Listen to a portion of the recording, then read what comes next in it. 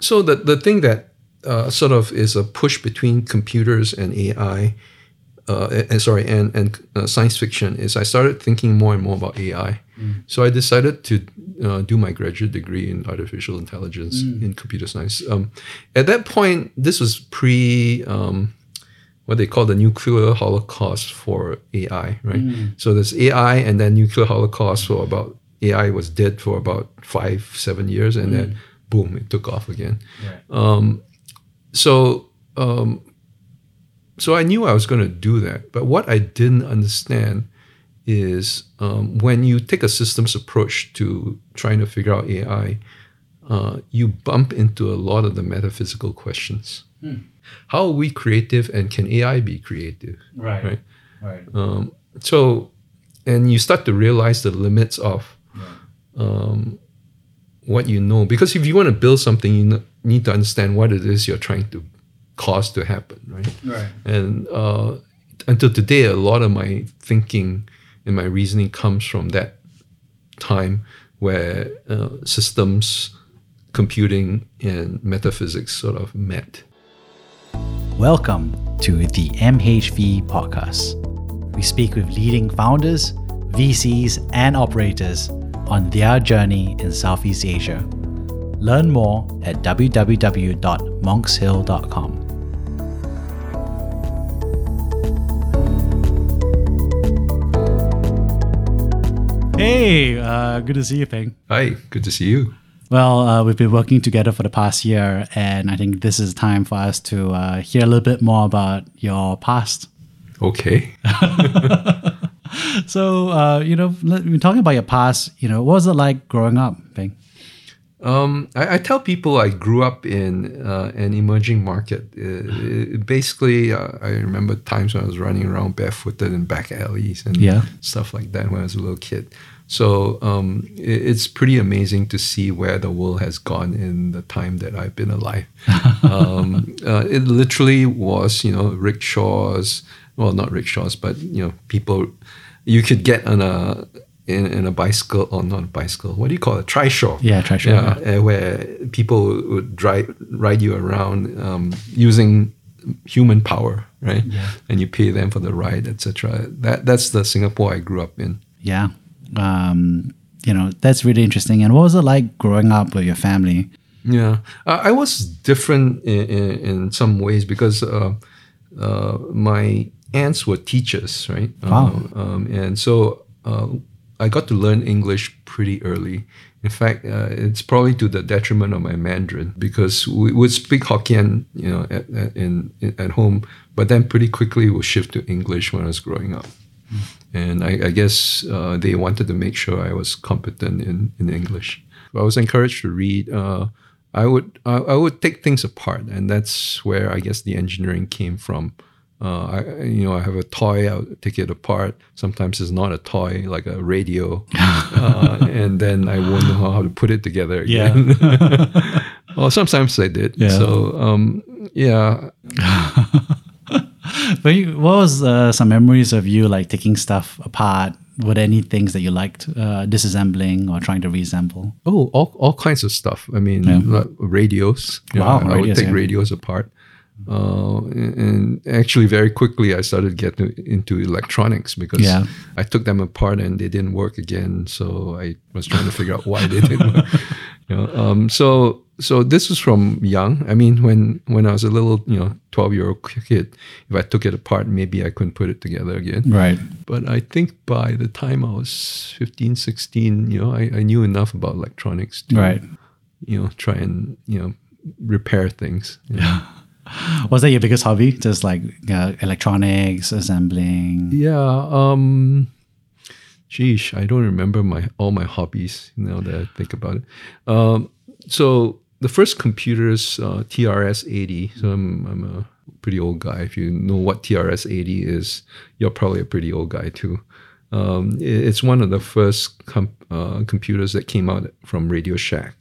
And I was fiddling with it for the longest time since I guess I was in high school by then. And that's where I learned programming too, right? Yeah. So there's computers, but computers, I didn't have one at home. I had to go to the shop or the school. The school had a nice computer. The high school had a huge computer. Right. Probably the same power as your average handphone now. But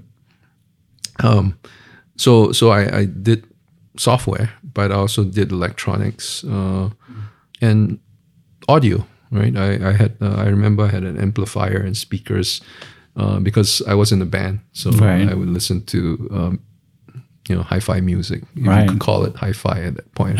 Couldn't really afford hi-fi. Yeah. So you were in a band back then? Yeah. It was not like a rock band. It was like a marching band. Right. What instruments did you play? Or I was a drummer. You're a drummer, really? Yeah. Tell me more. What's it like being a drummer in the band? Especially if you're not playing in the context of a marching band, it's actually a really good stress reliever, right? And it's a very physical activity when you drum. Right. And I think that there's something really basic about rhythms that all of us have, right? You see any culture in the world, any from sub-Saharan Africa to somewhere in the middle of New Guinea, that's drumming. Right. You just take two sticks and you hit them together and you start to have rhythm. Right. I don't know why human beings are like that, but we are. Yeah, we are, definitely. I definitely remember like keeping beat while also like marching in national service. Yep. So and there you are, you're just growing up and taking a part and doing your first programming. What was it like? Was it fun when you first did your first code, or you were just struggling? How did you get started on that journey?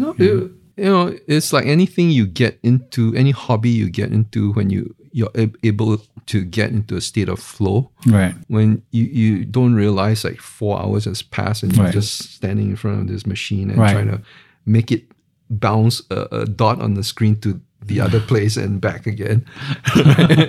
I mean, that's what hobbies are, right? You don't think about it as hard or easy. You just think about it as something that's very interesting to do. Right. I think that's what we need to give ourselves more room to play with. I mean, if you know me and you know my wife, you realize that I still am into all kinds of crazy hobbies, right?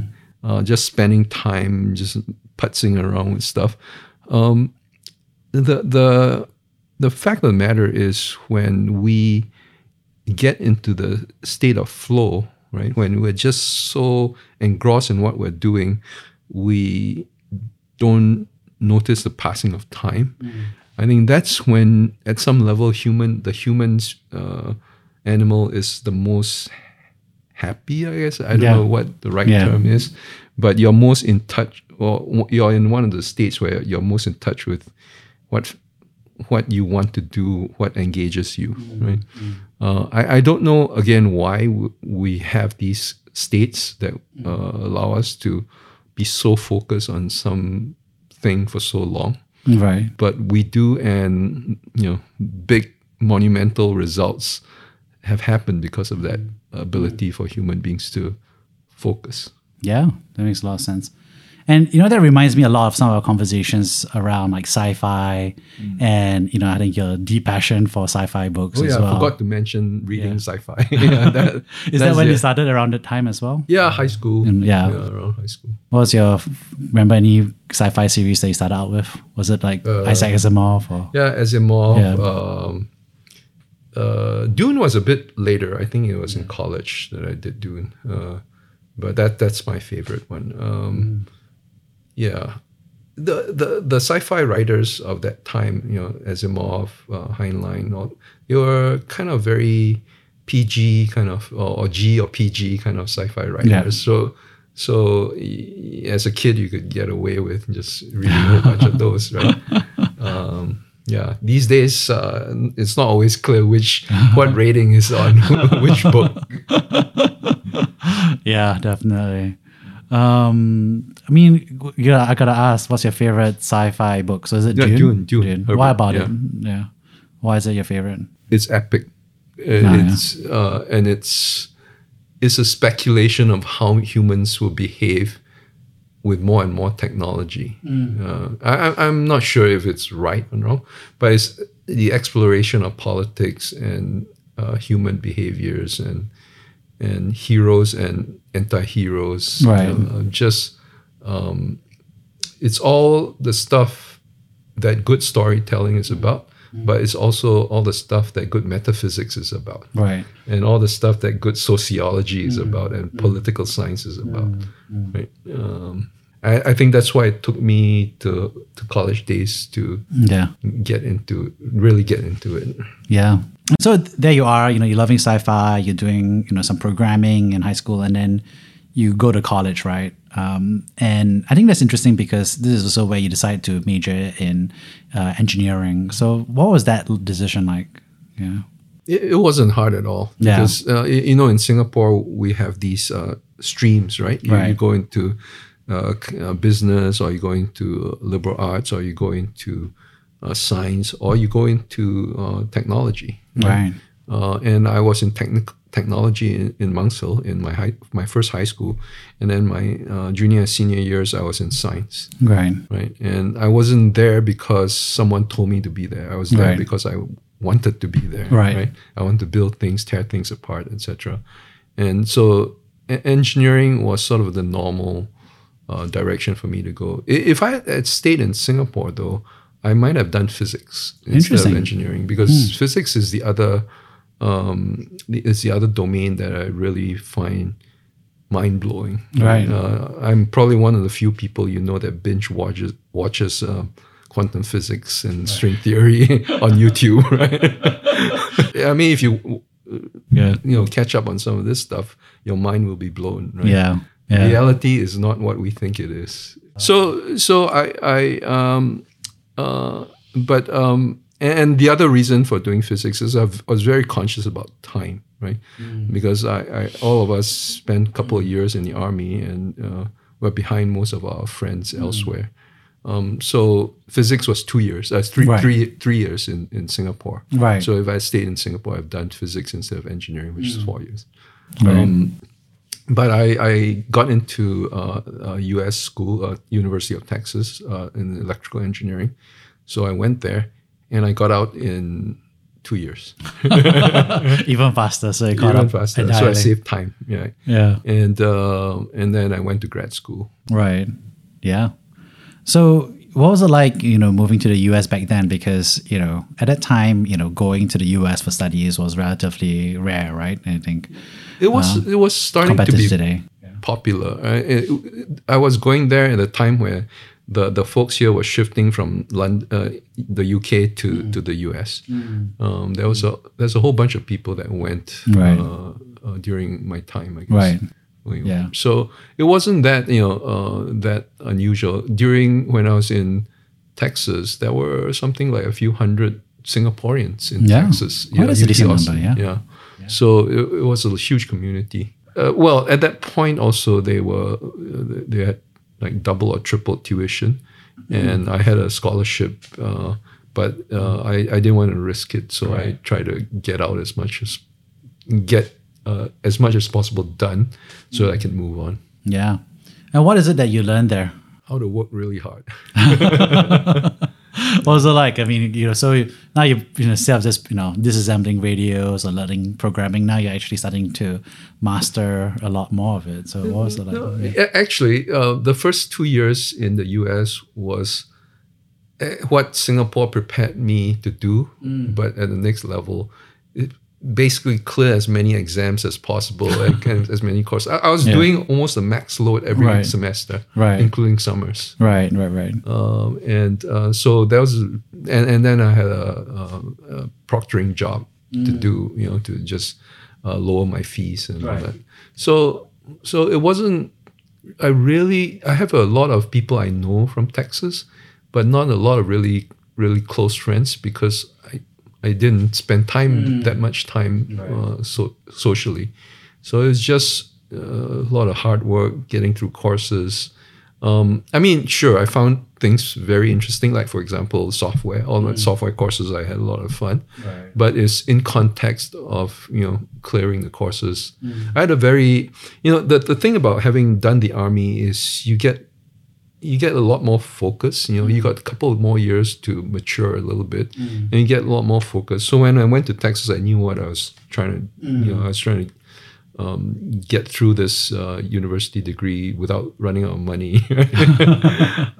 So I did that, and then I went to grad school, and that was much more of a breather. Right, I slowed down and got more intellectual. I thought more. We'd spend a lot of time right up to 3-4 a.m. talking about what is consciousness, things like that. Right? So tell us more about grad school, right? So there you are, you're starting to shift gears into more of an exploration phase. What was it that you were exploring in grad school? So the thing that sort of is a push between computers and AI, and science fiction is I started thinking more and more about AI. So I decided to do my graduate degree in artificial intelligence in computer science. At that point, this was pre what they call the nuclear holocaust for AI, right? So there's AI and then nuclear holocaust for about, AI was dead for about 5-7 years, and then boom, it took off again. Right. So I knew I was going to do that. But what I didn't understand is when you take a systems approach to trying to figure out AI, you bump into a lot of the metaphysical questions. Right? So, and I was fortunate enough to end up in an apartment where there were 4 of us, and they were all AI people.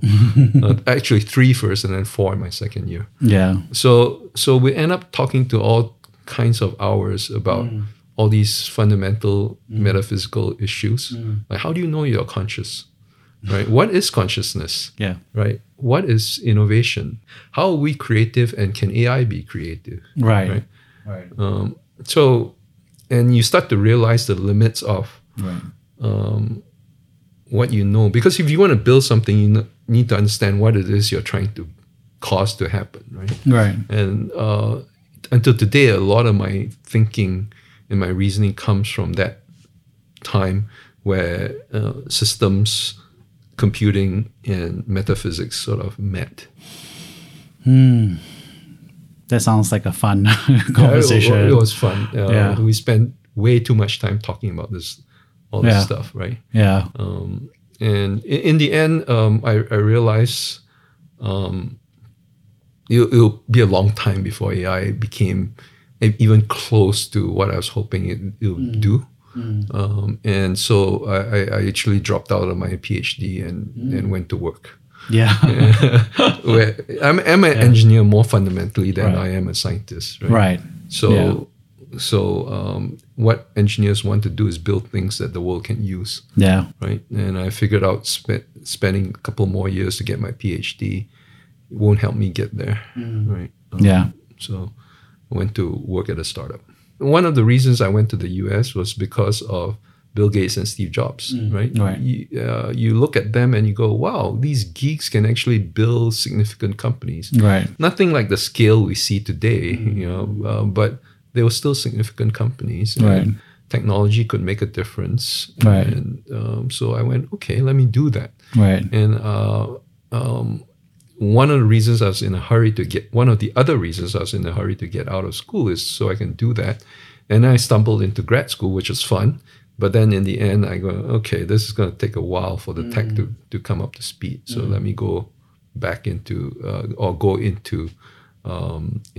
building companies. Right. And I was very clear I was going to do a startup going to the US as opposed to go join a big company. And what was that startup? It's a company called GenSim. I'm not sure what the status is right now. I think it got acquired by some other company and it's still around.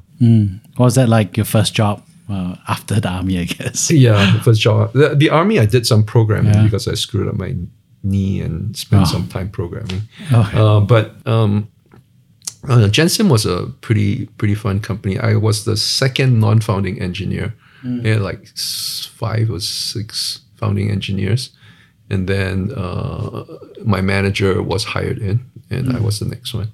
So it's a small company, about 30, 40 people. And no, actually I was, 30, 40 by the time I left. I was number 20, 21. 2 of us joined the same day. It's a bunch of people from the AI labs at MIT, or AI lab, I guess, singular. They were building a real-time expert system for controlling processes, manufacturing processes mainly. And so I was down at, and it's real time. So you got to build a system to have a certain response time. Right. So I was down in the core of building all that stuff. Yeah. What was that like? Any good memories? Again, I would spend hours, forget time and be in the office all the time to make sure things work. I learned a lot about, building companies. One of the services people taught me, really what it meant to have good customer services, right? And you will be driving to the airport to deliver a parcel to be airflown to an operating site, just so they can get the latest feature, right? In at like 3 a.m. in the morning, right? Things like that. They stay in your mind about what customer service is about. Right? So it's not just engineering I learned. It's about how you build companies. Right. Were there any good mentors or bosses around that time? Matthew was that services manager. Right. And learned a lot from him about. He was not one of these very. He's smart, but he focuses more on how to make sure the business happens as opposed to how the tech works. Right? Yeah. And what did you learn about that from him? Just the attitude of customer service. You jump through hoops to make sure the customer is okay. Right. Yeah. And so there you are at your first company, and you're learning. So what happened there? What I realized was AI was still going to take a lot of time. So this is an expert systems company. It's interesting how they don't look at expert systems kernels as AI now, right? Because it works. So the joke is once it works in industry, it's no longer AI. Right. That's actually a good line, actually. Yeah. So I was just talking to someone doing machine learning, and they're replacing all these rule-based systems. Right. And they say it's rule-based systems versus AI. Yeah. Okay. That's how it works now. So what I realized is this stuff is going to take a long time, and I wanted to be more in mainstream software, and so I started looking, and found a small company at that time called Sybase. It's a data server. They build data. So Microsoft SQL Server uses that Sybase core. Right. And so I went there. This was pre-IPO. Right. I went there and got into databases. And I spent the next 3-4 years, doing databases. And that was real education on live mission critical software systems. You crash every minute you're down. It's $100,000 cost to the customer. Right? Wall Street was running on Sybase at that time. So all your trading systems, 9 out of 10 were Sybase at that time. And so we were in the guts of building all those systems out. Right. They are pretty much like operating systems, but running on top of them. Right. Yeah. But then I realized I didn't go to the US just to work for other people. So, pretty soon I started companies. Yeah. So that was an interesting transition, right? Because there you're an early employee at 2 different startups, right? In technology. And there you've always been like a contributor, kind of like making things happen. And then was it around then that you started thinking to yourself, like, I want to found something, I want to start something? What was that process like? Actually, I always knew I was going to start something. I had what I call the Asian kid syndrome. Well, let's is that? Let's go see how it's done. Let's learn something about it before we do it, right? Okay, I That's never heard of Asian that kid before, syndrome. so now I know. Yeah, we're very cautious. Let's see. Okay, I understand now. Okay, got it. So I took three companies. So about four or 5 years before I started my own company. Right. Yeah. After school. Yeah. And tell us about that first company. The first company is a company called Electric Classifieds. And we were there when the browser was starting to get popular. We were there when about 9 out of 10 people on the internet were men. Yeah. And so we decided to do. We actually decided to do something like Craigslist, but verticalized. And the first vertical was Match.com. Right. And the history of Match.com is a public company now. At that time, we had a different set of problems, right? Like I said, 9 out of 10 people on the internet were men. Right. So how do you build a dating website? Right. And it took a while, but it got off the ground. And, the rest is... It took a long time because IAC finally acquired it, and then they ran it profitably for a decade or so before they took it public. So, zooming in a little bit here, so there you are, and how did you become a founder the first time? How did you meet your co-founders? Yeah. Okay. How did I meet my co-founder? So there's this thing called the Entrepreneurs Forum. Software Entrepreneurs Forum in the Valley. Oh, I didn't tell you I moved to the Valley to go work for Sybase. I just assumed Sybase was in near Berkeley. The forums were set up by people who were, just like any forum here for startups. You want to start a company, you want to birds of a feather, talk to people. So I went to these Software Entrepreneurs Forum. And I met with a guy by the name of Gary Kremen. He's from Illinois too. That's where I did my grad work. He was Northwestern, but he grew up in Chicago. Got to know him well. And he had a company that was doing backup for Unix systems. So it's kind of a tiny market. And he wanted to do something more. So we spend maybe 6 months brainstorming on what to do, right? I'll go to his place, he'll come to my place, and we'll just brainstorm. And we came up with the idea of classifieds, but driven by computers, right? So it doesn't make sense. The crazy state of the world, as I'll call it now, or then, is it doesn't make sense for a human being to look through the hundreds of classified ads to figure out to find what they need to do. You should just tell the computer, this is what I want. Right. And the computer should look for it. Right. So we decided to do that. And he's a MBA from Stanford also, Gary is. So he did the analysis and he realized most of the revenues from classifieds came from personals. Right. So not necessarily the big newspapers, but the smaller ones. Right. So we decided to do Match.com as the first site, and we never did anything else. We just did Match.com. Yeah, and we grew it. The go-to-market strategies are very, very different, as you can imagine. There's no Google, there's no Facebook, and they're mostly men. So what kind of marketing strategies would you create to create enough of a momentum within a city so that when you go online you could actually find interesting dates? Right.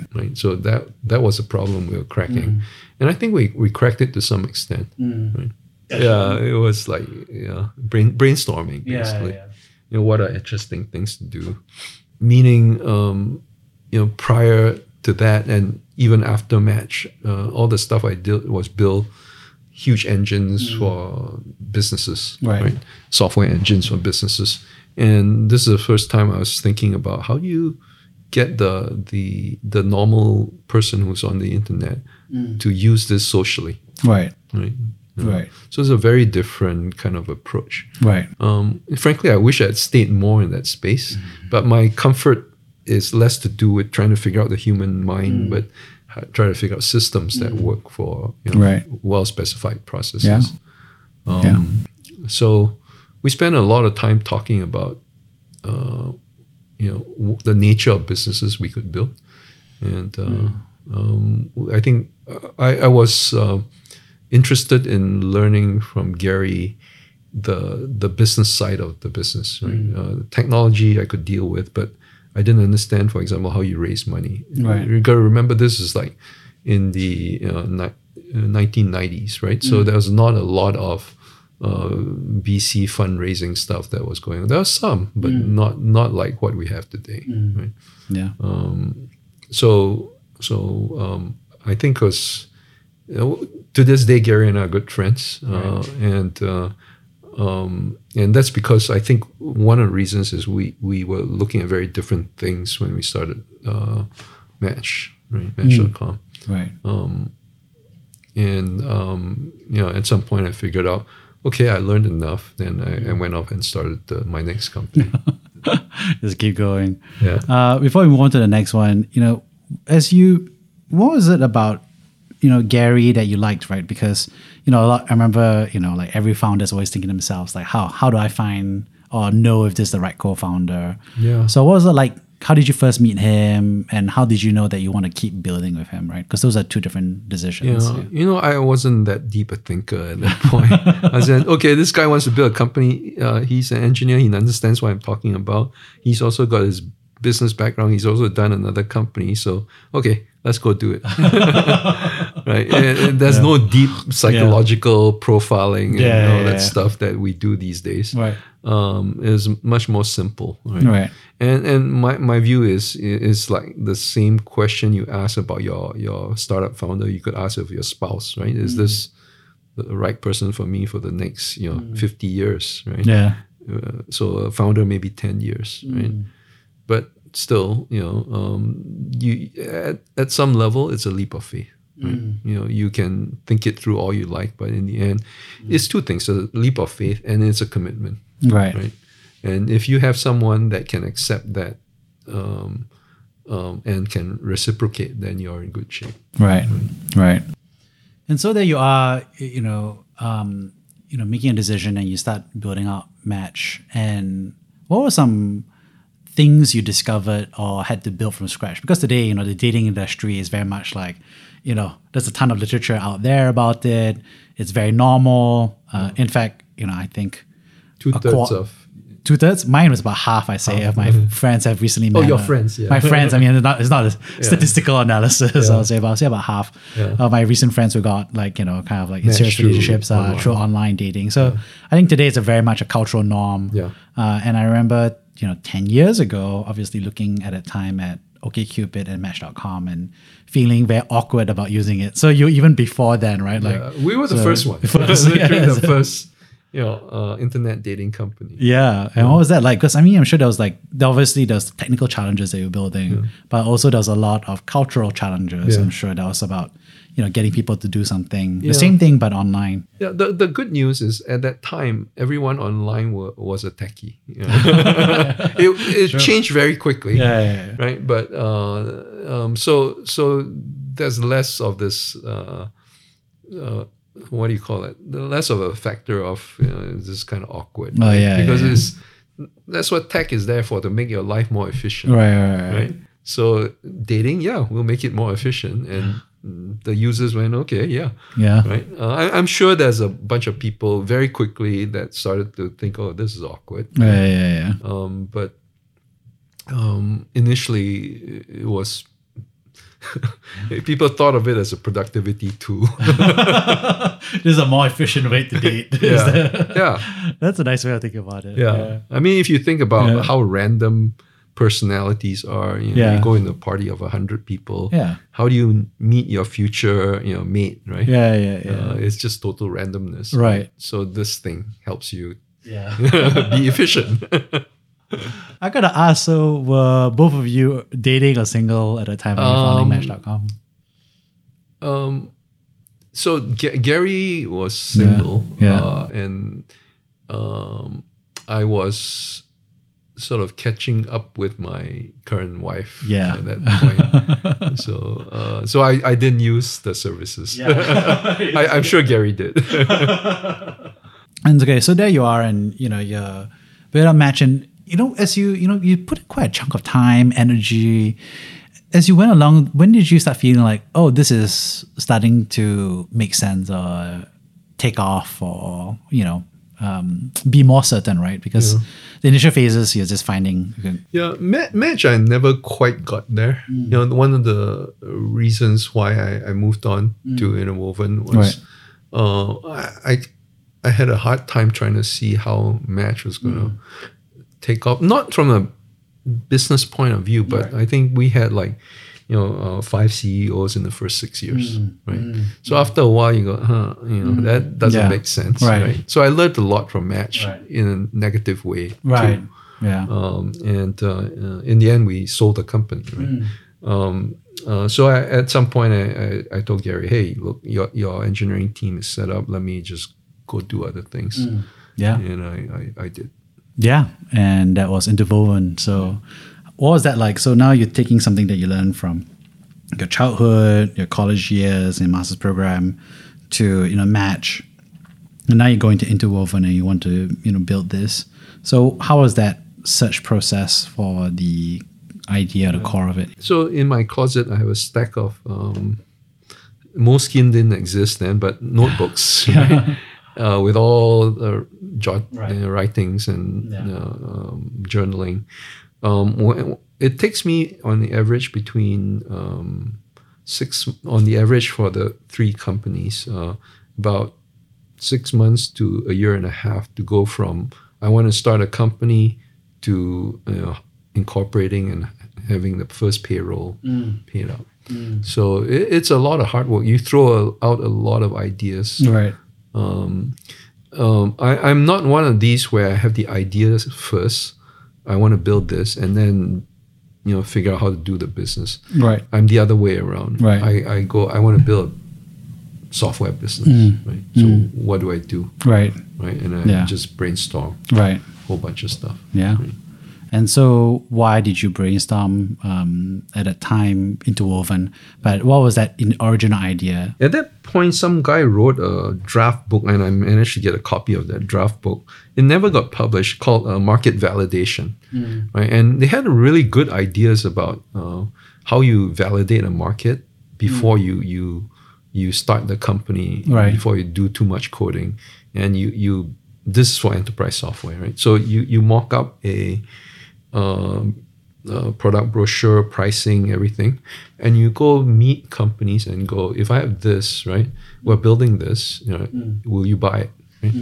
So Russell Nakano, Russell was my first engineer hire and my co-founder at Interwoven. He and I went to all over the place in the Valley, Seattle, went to all these internet companies and go. And when we're building this, would you buy this? And it's like 100%, almost 100% of the people said yes, because they were building big websites and there was no way to coordinate all the stuff that was coming in, and the people were breaking the website all the time. Right. So our system was a content management system to phase in content in such a way that you don't break the whole thing. Right.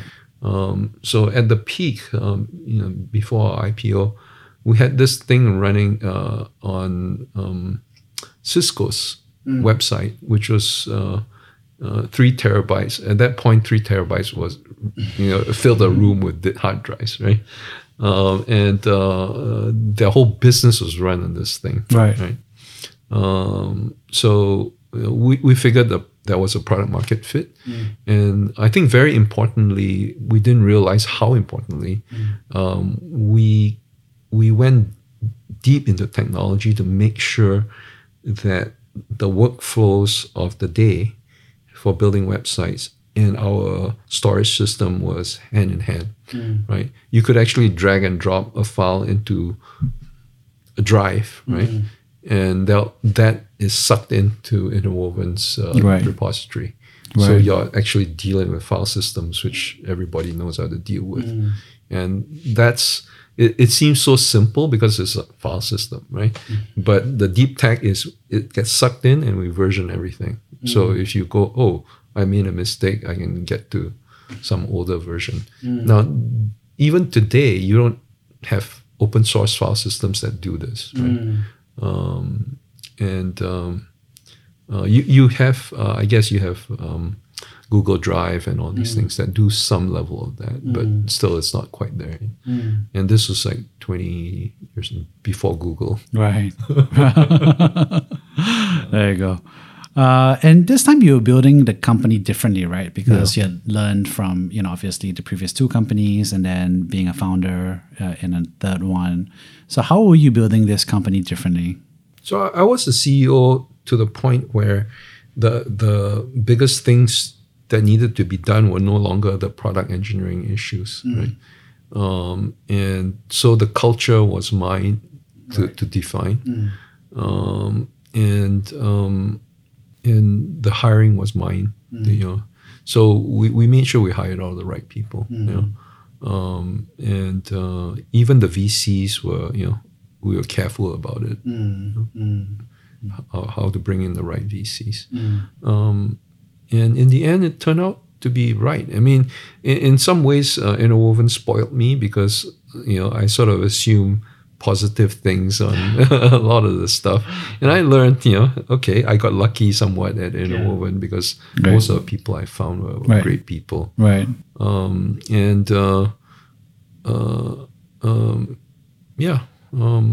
fact, if you talk to a lot of folks from Interwoven during that period of time, they'll tell you it was one of the highlights in their career because of just the strong group of people we got together.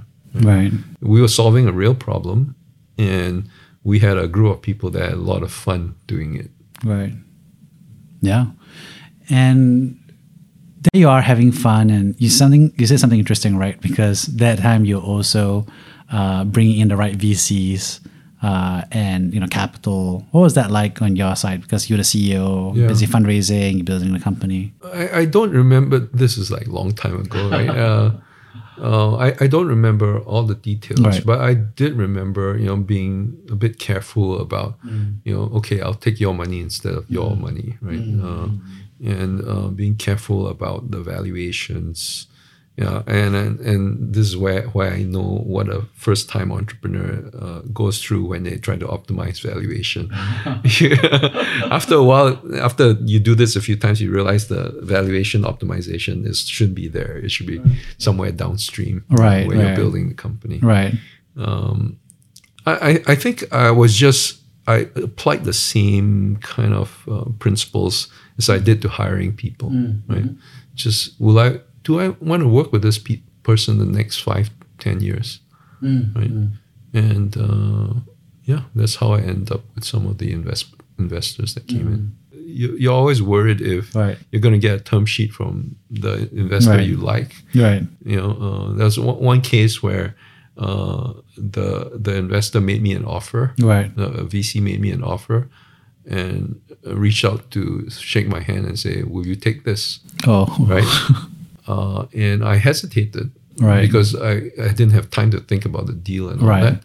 And I took it back to the board. The board said, okay. And then by the time I called back, he said, no. Oh. Yeah. So I learned something about what that investor was looking for. He was looking for a decisive CEO. Right. Right. Yeah. Okay, it's good enough. Let's go. Right. And I didn't do that because I was being my engineering analytical self. Right. So I learned a lesson there. I think it worked out for the best, but I learned a lesson there. Well, wrapping things up here, when you think about your time at Interwoven, what did you think are some like tough moments that you had there? Yeah. So the folks listening to it will still remember this. There's a point where there was a disagreement. My engineering manager or my lead engineer and a few. We were like 5-6 people, right? Right. And a couple of other engineers disagreed with the direction. of where the product should go, right? And I basically had to make a decision that would fire half the engineering team. Wow, we came to that? Yeah. Because people were very passionate about it? Yeah, people are very passionate. They just disagreed with the direction, etc. Right. And I made the call. Right. So those two guys are still friends. Right. Those two guys that I had to walk out are still friends. Right.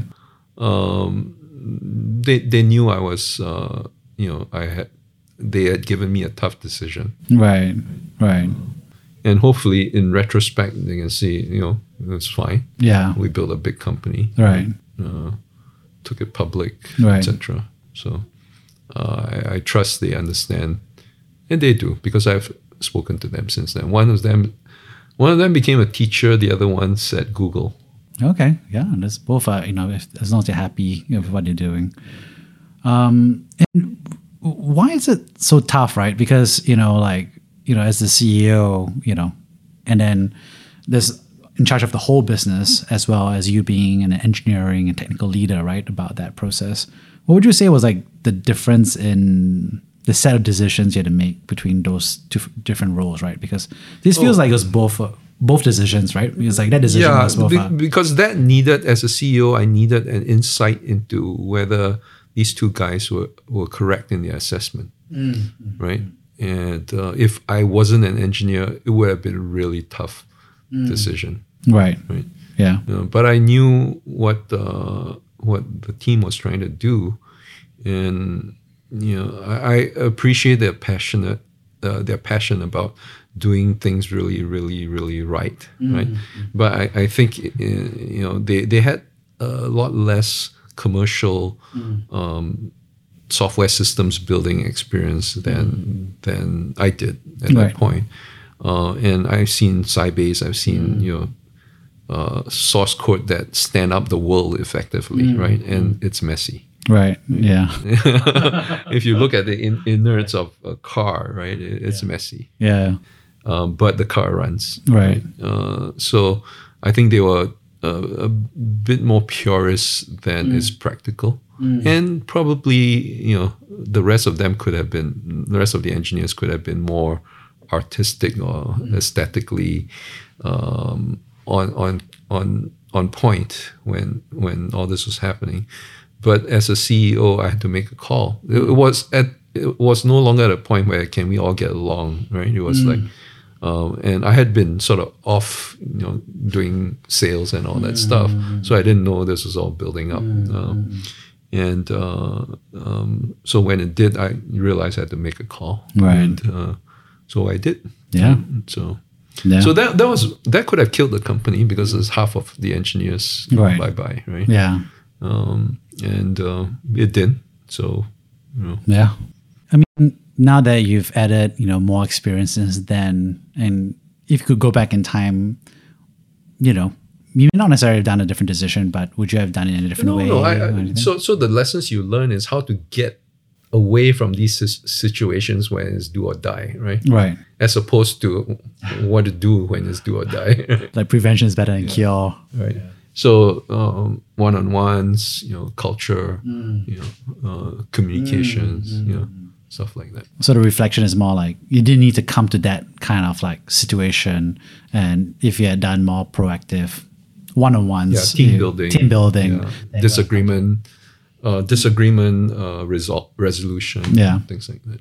Yeah, makes a lot of sense. So I think Interwoven became a better company because of that, right? Because you realize you can't have disagreements just kept under the hood, right? You got to talk about disagreements, and you see this in Monk Hill now, right? Where some of the more painful things we put right on the table. Yeah. Right. It's families. It's like building a family that's just open with the problems in the family. You don't hide it away in a corner. Yeah. Well, thank you so much for coming on and sharing. I think the three big themes that I got away from this was, firstly, of course, was it like to grow up, disassembling and attempting to reassemble radio sets. And that's how that kickstarted your joy with engineering. Yeah. The second thing was like, thank you so much for sharing a little bit about like a lot of the transitions, right? Transitions to the States, transitions to becoming an engineer, the transition from startups, and then across the different companies. So a lot of that choices was really interesting. And I think the third thing, of course, is thank you so much for sharing like really the insider history of,